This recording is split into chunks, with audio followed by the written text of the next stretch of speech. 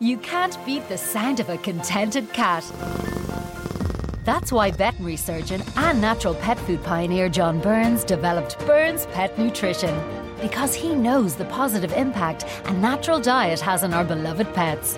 And our premium cat food is designed to satisfy even the most finicky eaters. For natural, no nasty, wholesome recipes, choose Burns Pet Nutrition. Available from veterinary clinics and all good pet shops across Ireland.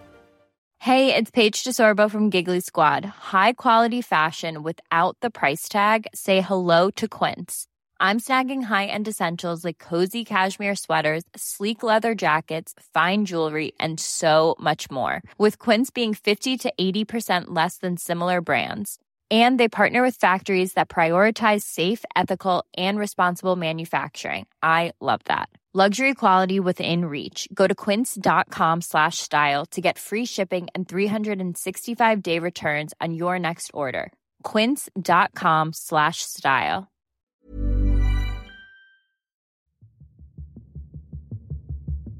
Noel Kelly, Ryan Tubridy and Dee Forbes.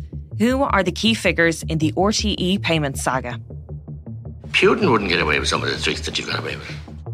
You must take the public for complete patsies and fools. The scandal engulfing RTE continues. Did anyone on the board flag that actually maybe there would be some public scrutiny and that having the DG still in situ to answer questions would be a good idea? Did anyone think of that?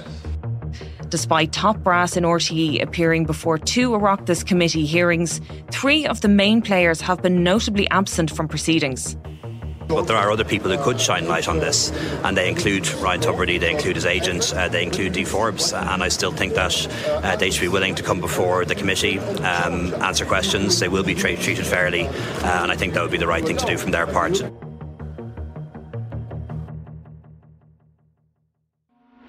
I'm Tabitha Monaghan on today's episode of the Indo Daily. I'm joined by Melanie Finn, entertainment correspondent for the Irish Independent, and Kirsty Blake-Knox, journalist with the Irish Independent, to profile the key figures in the RTE payment scandal. Mel, there's three people that have really come to the fore during this RTE payment scandal. There's Dee Forbes, who's the former Director General, Noel Kelly, who's agent of the Stars and Ryan Tubridy's agent, and then Ryan Tubridy himself. But what do we know about Dee Forbes? Can you take us through the early days of her career prior to RTE? She's originally from West Cork, and she grew up in a real rural tradition. You know, she would have worked in her parents' bar, East End, and then she moved to Dublin to study history and politics at UCD. She left college and then flew over to London. And she worked in advertising there, and she previously likened it to the hit series Mad Men. You know, you work hard, you play hard, and she seemed to really relish that role. But then she decided to get into the TV end of things, and she worked at Turner Broadcasting for 13 years, I think from about 1995 to 2009. And this is a company that would have had 7 entertainment channels in the UK and Ireland, like Cartoon Network and Boomerang. So she spent a few years working there before she became head manager for the Nordic, Central and Eastern Europe, as well as head of sales for Europe. She worked for Discovery, which of course is a huge company in Europe.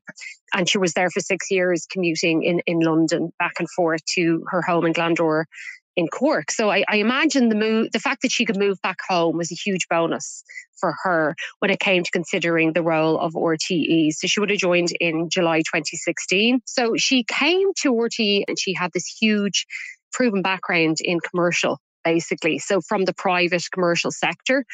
And she would have taken over from Noel Curran. And when she first got there, people were delighted. She was hailed as a breath of fresh air. Do you think that background in marketing and advertising was a big reason why she would have got the job in RTE? I mean, at the time, they would have been going through the financial woes. I think it was a huge part of the reason why she got the job, because she was the first person outside of RTE in around 50 years who had landed the role of DG. And she was also the first woman. So it was at a time where people really feel like the organisation needed to be freshened up. It was kind of likened to an old boys network. And they were passing over the baton from one man in suits to another man in suits. And this was kind of endemic in the organisation. And it wasn't seen as very fresh. It didn't have to be either. It was a public service broadcaster. It had no competitors. It had been doing what it had been doing for decades. So it didn't really need to invigorate itself too much. By about 2016, though, people were starting to get an inkling that they were coming into financial difficulties. Advertising revenue wasn't what it was. Ireland had just been through one of the worst recession in recent years. We were coming out the other end of it, but things were still lagging, particularly in traditional media like TV and radio. And plus, RTE's operation costs, especially back then, would have been absolutely huge. So she would have had a mammoth task ahead of her, but she came into it like a breath of fresh air, and people really looked to her like the new messiah, the person who would reinvent the organisation, who would sort it out. And the fact that she came from the private commercial sector really stood in her favour, because they felt like she was bringing all that international experience and expertise to an organisation that was essentially very insular. And she's also from Ireland, which is a huge bonus because, well, no one knows the Irish audience and the Irish market like our own. And who could have foreseen what lay ahead for her? Kirsty, what do you think about her background and what she brought to the DG job? Yeah, I mean, she had a lot of experience, like Mel said, in the commercial sector. But there's some things that you kind of wonder why there wasn't little warnings. While she worked in media, she hadn't worked in Irish media. Her experience was in London. She also had never worked in public service broadcasting. And while she worked in Discovery and places like that, it was in a sales capacity, and she doesn't appear to have had huge amount of experience at programme making. And as the Director General of Ireland's public service broadcaster, you would think you would need some of those. Like, it seems a bit, it seems like now retrospectively you're kind of like, maybe they should have kind of looked at that a little bit. And a question for you both. I'll ask Mel first. What do you think Dee's legacy is going to be? She's going to be remembered as the DG who presided over the biggest financial furore that RTÉ has ever found itself in. It's not a legacy anyone would want. It's not a legacy she would certainly want. And also, she was the DG who was there when Ryan Tubridy was taken off the air, which is something no one could ever have foreseen. And RTÉ now is in a worse state than it has ever been in its entire history. And who knows what's next for the organisation. It's a very, very poor track record for anyone. And there's still so many questions to be asked. And the fact that due to ill health, she wasn't able to go before those Oireachtas committee meetings, I think is a real shame. As I said in my piece, Tabitha, earlier this week, it's like Hamlet without the prince. But that's not to say that she can't at some stage, when she is in better health, go before those Oireachtas committee meetings. I think that's the least she could do for her own remuneration package that she would have taken over the course of her time with RTÉ. I think, when she feels better, I think she owes it to the public and indeed the Broadcasting Commission that saw it fit to put her there in the first place. There's questions to be answered. I think she needs to answer them at some stage. And Kirsty, what do you think beyond this scandal? Can we remember Dee Forbes for anything else, anything that she did in her role as Director General? This is the biggest crisis in the station's history. It's going to overshadow absolutely everything she's done in the last 7 years. As a result of what's happened, the licence fee discussions about changing it have now been completely taken off the table. The financial implication that's going to have for RTÉ is going to be for years. But Mel, this wasn't the only controversy that Dee Forbes has had to deal with as Director General. Yeah, about 3 years into her reign, there was a huge, huge controversy over a number of very high-profile RTÉ staff who were photographed at a retirement party that took place in RTÉ, and it was the middle of the lockdown during the COVID crisis, and social distancing rules appear to have gone completely out the window. And there was a number of very, very high-profile people there that we know, kind of household names, who attended the gathering. It was effectively a retirement party for one of the staff members. And photographs emerged in the media of them all. An internal health and safety review into a retirement gathering at RTE has found 5 breaches in relation to COVID-19 advice, protocols and regulations. The broadcaster's Director General Dee Forbes apologised for the breaches, saying it was hugely regrettable and disappointing that they happened. Personally, as Director General, I am really sorry that this happened. The purpose of our review was to look at the health and safety side of this and what, if any, protocols were breached. There is a separate inquiry now beginning with the Gardaí, and they are looking at how this came to be in the first instance. But in addition to that particular incident during COVID, there was also stories emerging of the financial crisis that RTE had found itself in. There was deficits, huge deficits, starting to be reported.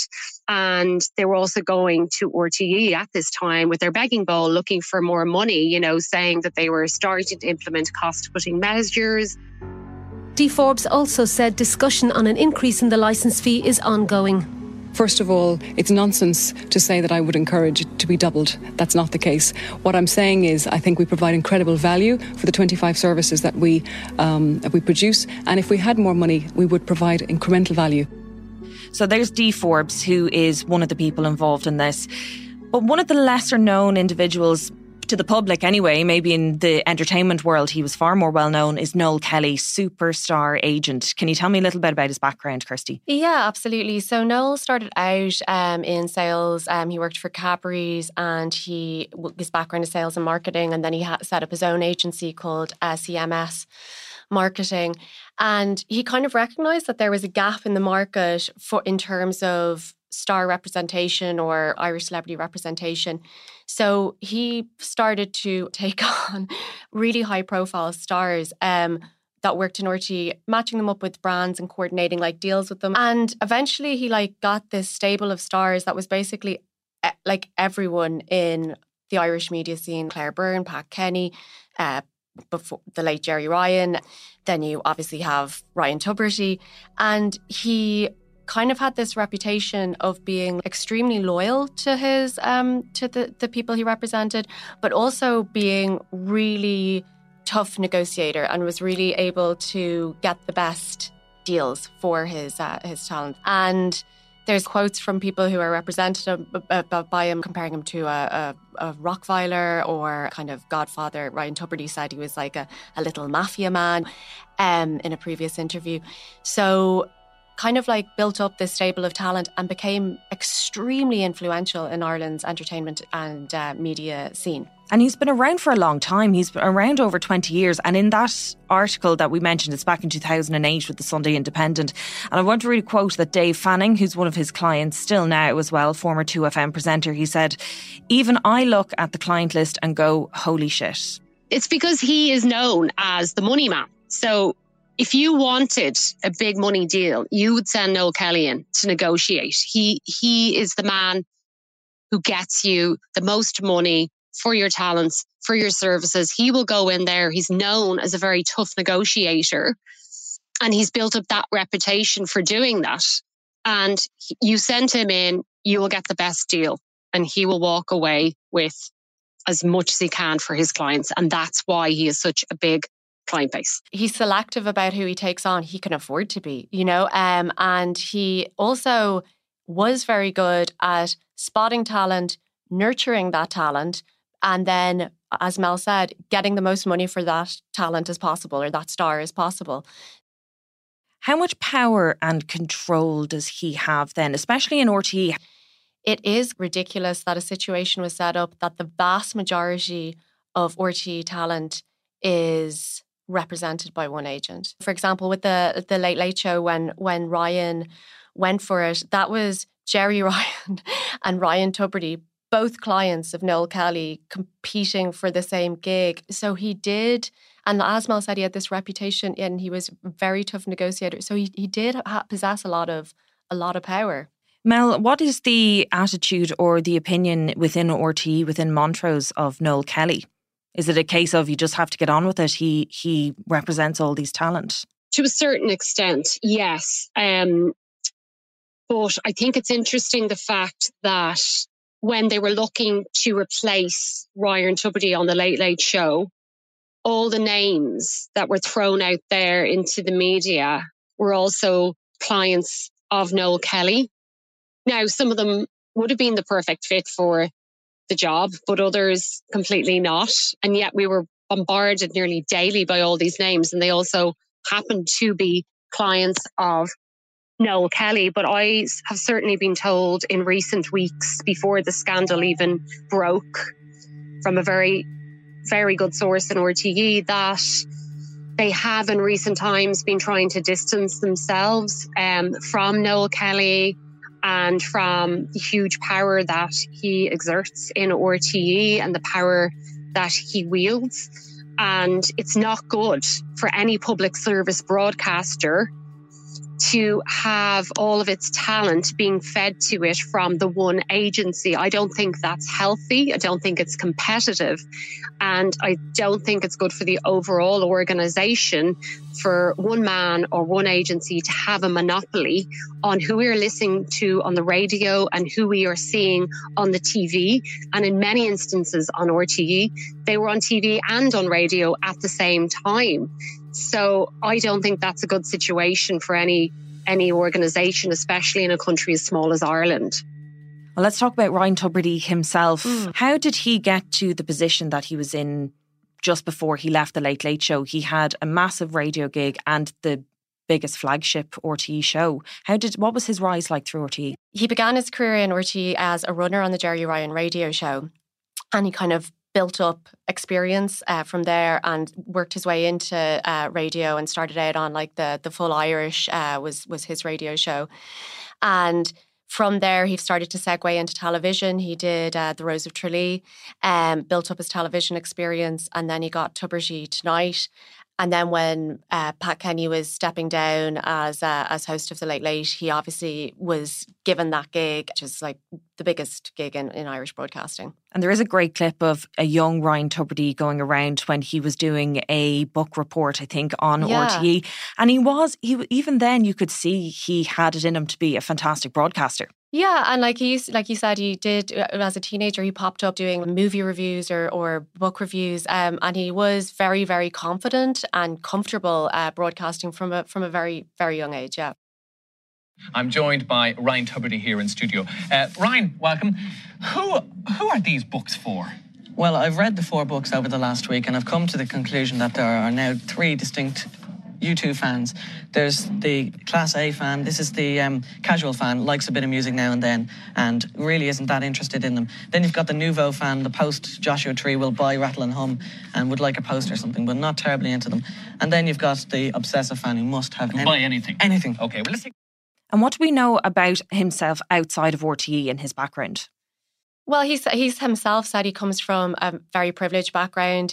He grew up in South Dublin, went to Blackrock College. His family he comes from steeped in Fianna Fáil background. His grandfather's Todd Andrews. So he comes from an affluent, well-to-do background. And then he went into UCD. He had thought he wanted to study law for a brief period, but then he decided broadcasting was where he wanted to go. Mel, Tubridy really was one of the elites within RTE. Where does he go from here? That's like the €1 million question, isn't it, Tabitha? I would dearly love to know myself with the crystal ball. No one could have envisaged this would have even been on the cards 2 weeks ago until the whole scandal broke. I think it's going to be really hard. It's hard to see now how he's going to come back from this and go on radio again or go on TV again and be talking about the cost of living crisis or grilling those in authority and in power about the latest political scandal when there's such huge question marks over his own conduct and his own behaviour in RTE over the last number of years. I think the real tragedy here is, I suppose, is how popular his radio show was and is probably, those listeners, they were ringing Joe Duffy, they were heartbroken, they're like, I loved him, I listened to it every day, it's a gap in my day now in the morning. And I think he really just needs to take time off, a couple of months, well, he will be anyway, but I would imagine his career lies elsewhere. He's always talked about doing another book. He's a huge history buff. He has talked about wanting to travel more. I mean, you'd have to think it would lie across the water, but there's no way that the BBC would consider taking on someone who's currently embroiled in such a huge scandal in their native country. It's hard to see. I think he needs to just take a step back from the limelight and let due process take its course. And that's the issue that I've had with this from the very start since we broke the story. The fact that all these statements are doing is raising more questions and annoying more people. So he just needs to be silent and let due process take its course. And if he's called to answer questions, I think 100% he should go, because he needs to explain himself over this. Kirsty and Mel, thank you. And my thanks to Kirsty Blake-Knox and Melanie Finn. I'm Tabitha Monaghan, and today's episode of the Indo Daily was produced by Mary Carroll, researched by Aoibhinn Fallon, with sound by Niall McMonigal. Clips from RTE, Virgin Media News and Independent.ie. If you enjoyed the Indo Daily, don't forget to like, follow and leave us a review.